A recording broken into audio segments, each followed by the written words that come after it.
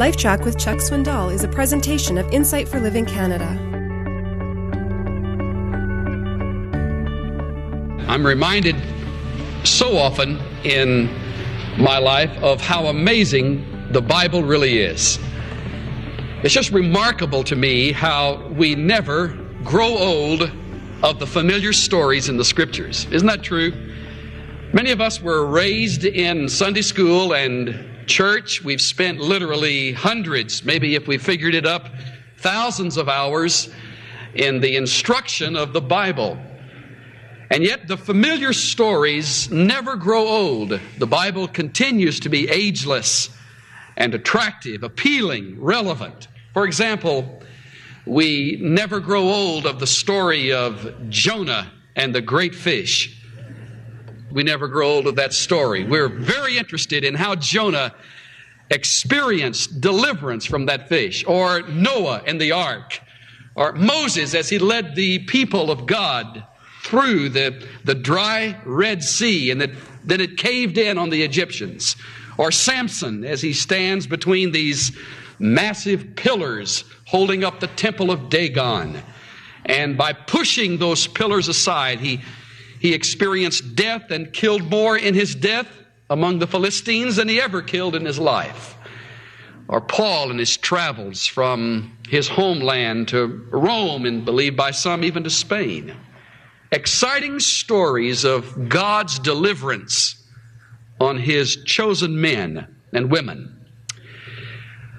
As I was growing up, one of my favorite Bible stories was Daniel in the lion's den.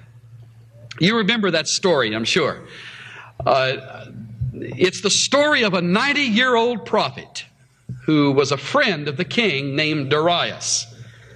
And according to Daniel 6, this man was faithful and he was a man of integrity, but Daniel was framed by some jealous men who wanted to see him killed. Through a chain of events, Darius was forced to cooperate with a plan that he had obligated himself to. And so he took Daniel and reluctantly put him in the den of lions. I remember the Sunday school teacher that taught that story.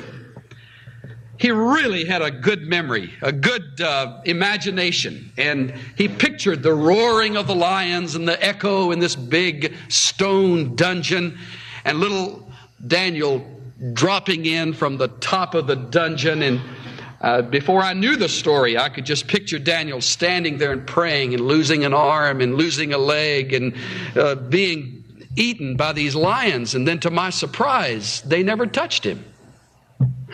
They never put a tooth on his body. And God graciously delivered Daniel all through the night. The worst case of lockjaw they've ever known of on record in the history of lions. They never touched him. And I always felt, even from the first time I heard the story, that the story hasn't been named correctly.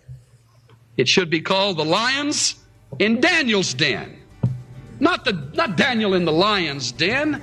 They were in his den. Henrietta Mears used to say, "The world cannot breed a lion that God cannot tame."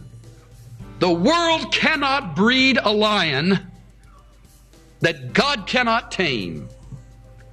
There is no such thing as a creature or a circumstance that cannot be tamed by God.